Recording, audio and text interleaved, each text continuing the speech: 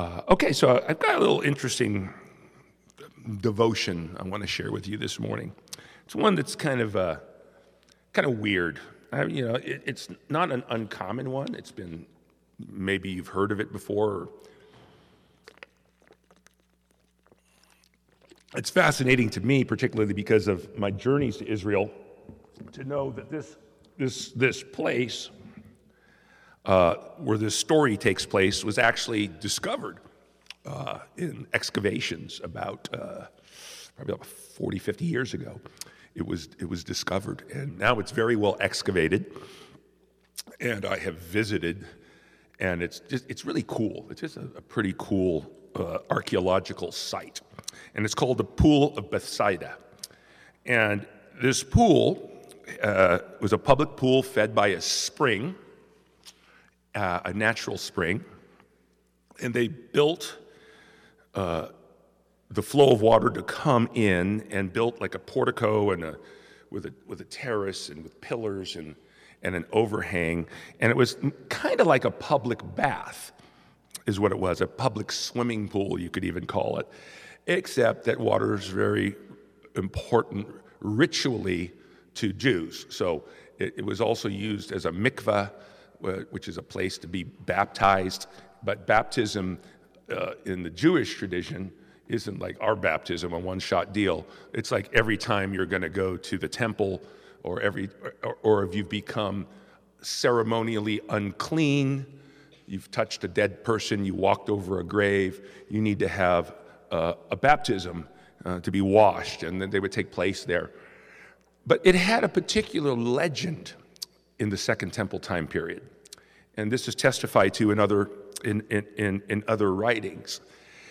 It was said that once in a while the water would stir, and what it means really meant is that the spring would have some kind of big swell that would push up the volume of water that was coming through and create an actual current and a swirl in the pool. The tradition is that stirring of the water was caused by an angel of God. And when the water was stirred in the pool, people could get healings from their ailments. So kind of like, Lourdes in France, right? Where they have that magic, the water of Lourdes, the healing properties. People go on pilgrimages there to get healed and stuff like that. It's kind of had that mystique about it. So there would often be a lot of ill people around the pool. And then when the water stirred, they tried to jump in and get in and try to get a healing. And Jesus is walking by this place in chapter 5 of John.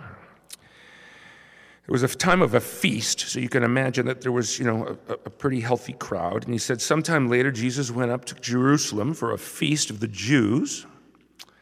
Now there is in Jerusalem, near the sheep gate, a pool which is in Aramaic called Bethsaida. The sheep gate is actually an excavated gate.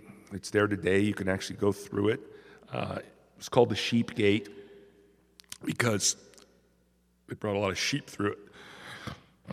That's all. A pretty practical name. I'm just giving you some archaeological insight, right? And it says, it was surrounded by 5 covered colonnades. So you get kind of that Roman architecture feel that's built around it, a lot of white marble. It says here, a great number of disabled people used to lie, the blind, the lame, the paralyzed. There was one that was there that had been an invalid for 38 years. Now we don't know what he had, if he had a palsy, if he had what my son has, an advanced muscular dystrophy. We don't know if he just seized up from rheumatoid arthritis, but he was an invalid, and he had been suffering for 38 years, and he's lying there. And it says when Jesus saw him lying there, and learned that he had had this condition for a long time, Jesus went to him. I find this interesting and disturbing at the same time. Okay, so, and this is the problematic stuff. This is what other preachers don't like to talk about because they don't like the problems, but I am a problem guy, and I see problems all the time. So my first problem is, why did you see him and not any of the others that were blind or paralyzed or lame? So it's one of those perplexing questions that I don't necessarily get a soothing or feel-good answer about. Why do some people get chosen for a healing and others not? That really disturbs me, God. Okay? So I'm not of the persuasion. This doesn't affect my theology. To me, if that's the way Jesus really is, he's kind of an asshole. I mean, let's be honest. If he's really like, I have the power to heal all of you, but I'm just choosing you. What kind of jerk is that, right? So that's a problem for me. And I don't have an answer for it, except that I just don't believe God works that way. But in this scene, apparently, God does. But I'm thinking there's probably a message behind this story, and the story isn't the message. The message is somewhere behind this story and in this story, and that's the way the Bible works a lot of times, right? Jesus sees him, and then he goes over to him, and he asks him a really stupid question.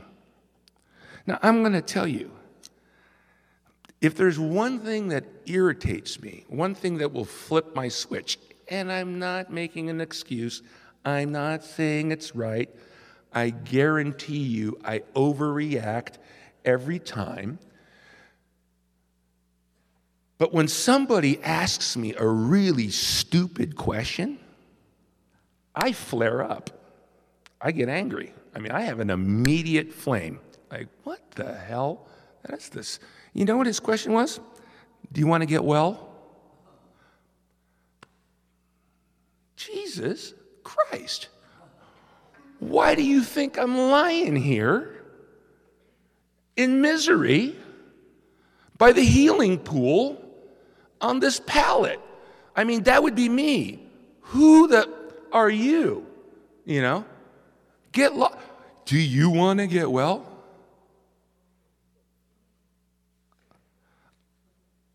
I'm standing in a long line wanting to hopefully get a TV I want to buy.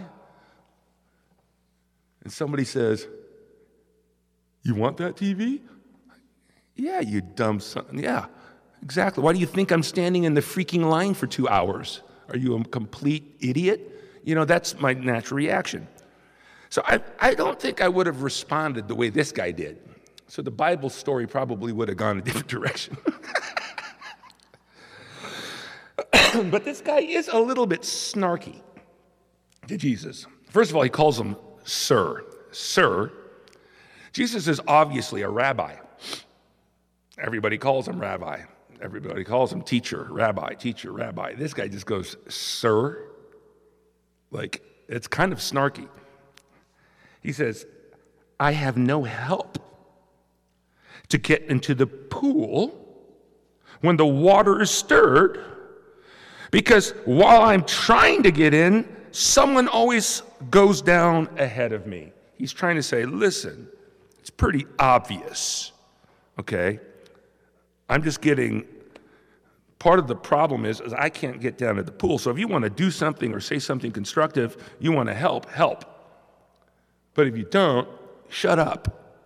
It's kind of basically what I'm getting out of him. And then Jesus said to him, and I find this odd and weird, get up, pick up your mat, and walk. And at once the man was cured.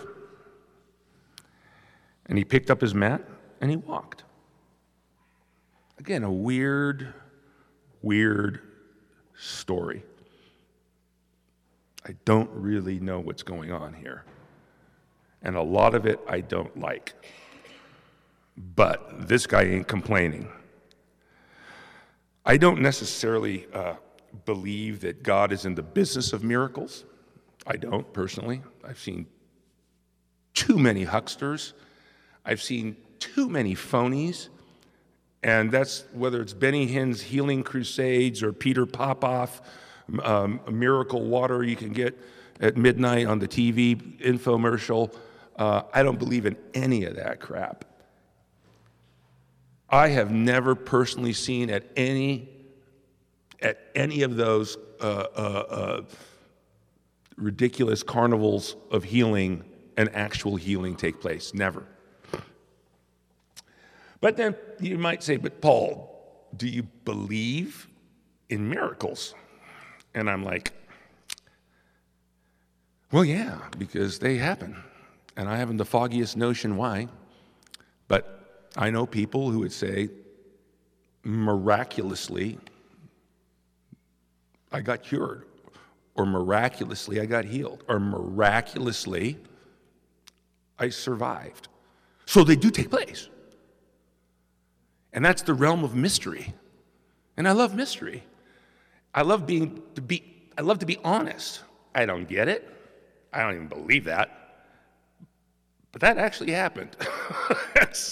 And I don't have an explanation for it or whatever. However it is, this happened to this guy. So he gets up and he starts walking. But this is maybe what the story is about.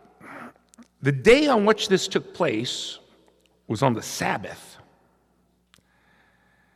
And so the Jews attacked the man who had been healed. They said to him, "It's the Sabbath, and the law forbids you to carry your mat." So Jesus also told them to do something that was forbidden on this holy day by religious leaders. It's not necessarily that it's forbidden in the Torah, but that was one of the problems of interpretation, right?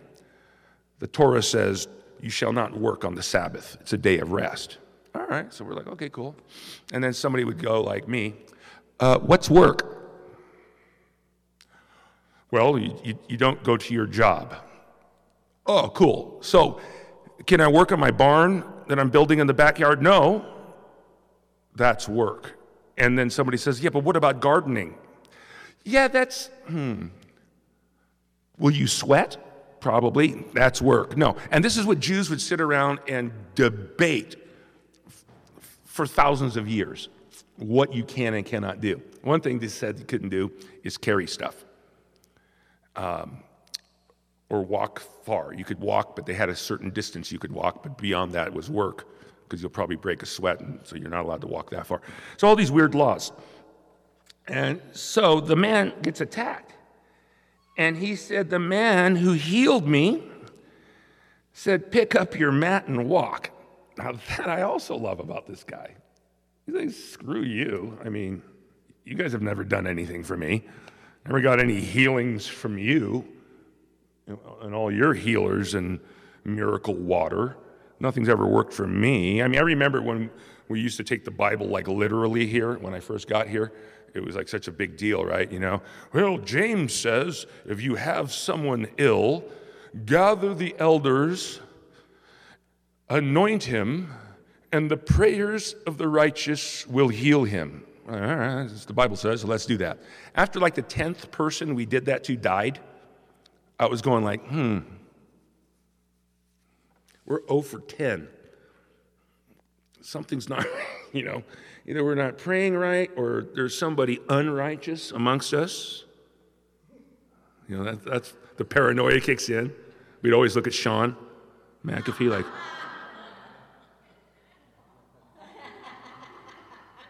he surfs. He serves communion with shorts on. That was a big deal, remember? Remember we had a big argument on the elder board because Sean served communion. He was wearing as he calls them, short pants. And there were like a lot of people that were really steamed about that. It became this long, outdrawn battle in the elders' meeting, okay? So we're not any different than the Jews, trust me. You know, we can sit there and laugh at them, but we do the same shit all the time. I mean, we're just like, oh, yeah. So, but I love that the guy's like, dude, that guy I'm listening to, he told me to get up. I got up. I haven't got up in 38 years. Told me to pick up the mat and walk. I'm like, absolutely. Happy to oblige you. So they say, where is this fellow who told you to pick up the mat and walk? And the man who was healed had no idea who it was. He had knew nothing about Jesus. For Jesus had slipped away into the crowd that was there. I think that's cool. So this is a drive-by healing. You know, hit it out of Dodge, a drive-by healing, and which doesn't make sense to me either, but it is. And then it says later Jesus found him at the temple. I like that too. So Jesus finds him. I don't know if he chases him down, but they use the word find, which means maybe he was looking. I mean, that's kind of weird. But so he was looking for the dude. And maybe he heard he got into trouble with the religious leaders. And then he sees him, and then he says this is kind of just, I mean, sometimes Jesus kind of sucks. He's like, oh, see, you are well again. Yeah. Stop sinning or something worse may happen to you.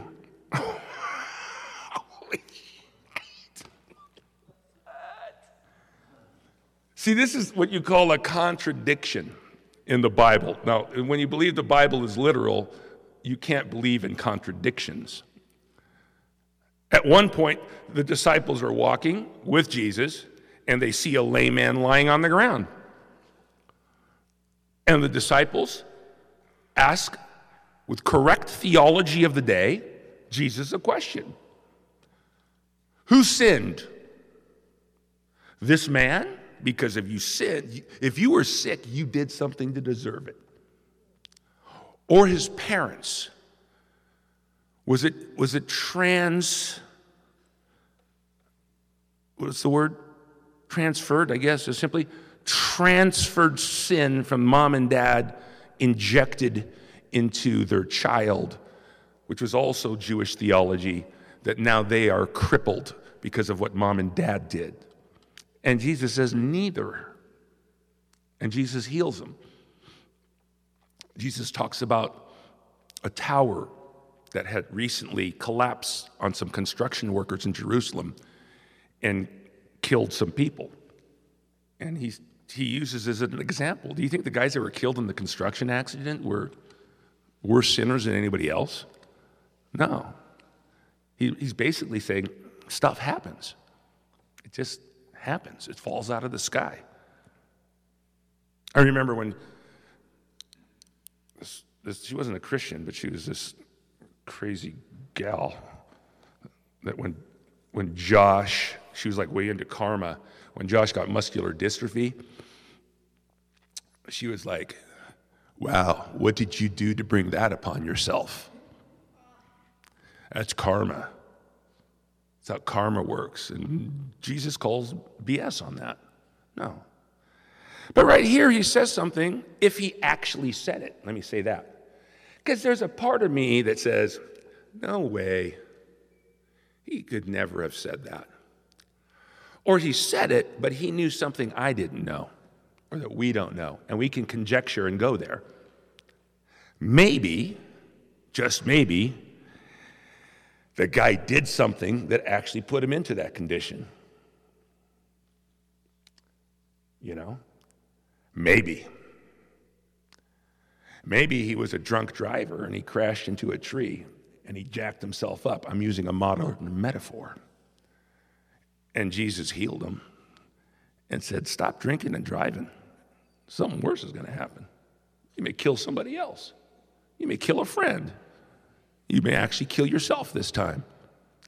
That's the kind of context I've got to go to think like, oh, there's probably a story behind the story behind the story for this guy, and we don't have the details, but we have to think before we start walking around and telling people, oh, you're over the cold? Well, good. No, stop sinning or you're going to get the coronavirus. Oh, jeez, man. That's not the way, that's not what the story is teaching. But here's the thing that really jumps out at me, Snickers. What really jumps out at me is this one question, and it is a great question. The starting question of Jesus, which I would have blown him away with. But what I've learned in my life today is so true.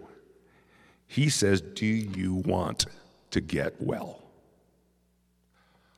Wow. I have, in my 32 years of ministry, had to ask that question of people many times, honestly and privately and confidentially. And some people would just answer, no. Or some people would just say, like this guy kind of did, I'm incapable of it. You know you need to leave this man. This man is brutal, he's cruel, he's abusive, he treats you like dirt. You know you need to leave him because you have no life. Do you want to get well?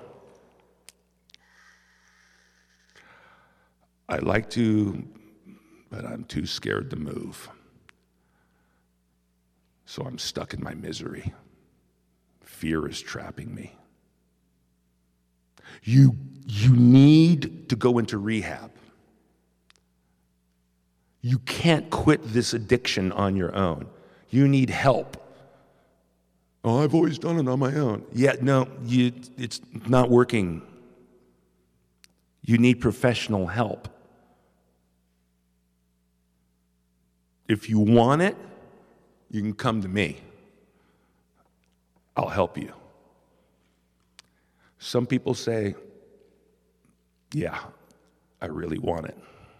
I get him into rehab. Some people say, let me think about it, and I never see him again. Some people say, I'll think about it, and they continue in their drugs. And I think I told you about it last week, right? I helped this lady, or a couple weeks ago. She got in contact with me through her neighbor's daughter who knows about our church or something. And this woman is desperate because her son, who's 42 years old, has been homeless the last 10 years, meth addict, living on this dumpster diving and literally sleeping in the parks and streets and everywhere else. She's had to set some really strict boundaries for her family with him. She told me the story of his pervasive addiction and when it started and how he never wanted to go to rehab and he never wanted help. He always would say, I can do it on my own. I could do it on my own. He'd have a little season of sobriety, and then boom, he'd be back in the meth and back on the streets. And now he'd been there for 10 years. And she says, you can't come back ever unless you want help. I'm not going to do anything for you. I love you, but I can't support this. If you want help, let me know. 10 years, he calls her up. Says, I want to get into rehab. I want to get well. Do you want to get well? Yeah, now I really actually want to get well. So she didn't have the money to get him into a program that had a scholarship for him, but there was an entrance fee and they couldn't afford it. So I talked to the director and I plugged him in. And he detoxed. It was a couple weeks ago. That was last week. The one I'm talking about is like a couple of months before. That's like every week, but so I get confused. So he goes in and gets detox, goes into the program, and does a 90-day program. And he's 60 days into it right now, and he's clean. And he's got 2 part-time jobs, one outside, one inside. He's going to graduate and go to the halfway house for the first time in his life. He went into rehab, and she's telling me, I've just seen my son for the first time in over 10 years. Like, the son that I actually raised, that's a good human being. I can't tell you, he's gained weight. His complexion is cleared up. His eyes are clear. I'm like, that's amazing. But it starts with that question, do you want to get well? And if we say yes, then you can expect help. You can expect divine help. You can expect the help of God to give you strength, courage, wisdom. You can expect the help of others in community. Doesn't mean it will succeed the first time, whatever it is. Doesn't mean it won't be scary. But sometimes we get stuck into a situation. We have to ask ourselves, do I want to just stay in familiar misery where I know how to function? Or do I want to get out of this misery and take a risk? This happens all the time with people who I know in the work I've done with felons, professional prison livers. That's their biggest fear often is getting out of prison. You'd think like, oh man, you know, maybe you saw the movie Shawshank Redemption, but it captures it perfectly. The terror of a man who's been so institutionalized in prison, his greatest fear was being paroled. And when he got paroled, that was like a prison sentence. And he went out into the world, and instead of being able to enjoy it, taking your shoes off and putting your feet in the grass of a park and reading a book or going to a movie or getting a job bagging groceries, he couldn't see beauty anymore, anywhere. So they do one of two things. They either kill themselves or they commit another crime to get back in because they can't handle health. I don't say this with any judgment. I'm just saying this is truth. But do we want to get well? It's a question that we need to ask ourselves at times in our life. And if we do, I trust you. Trust me, there will be help for you. Remember that. And God's help will be there for you. Peace and grace be with you.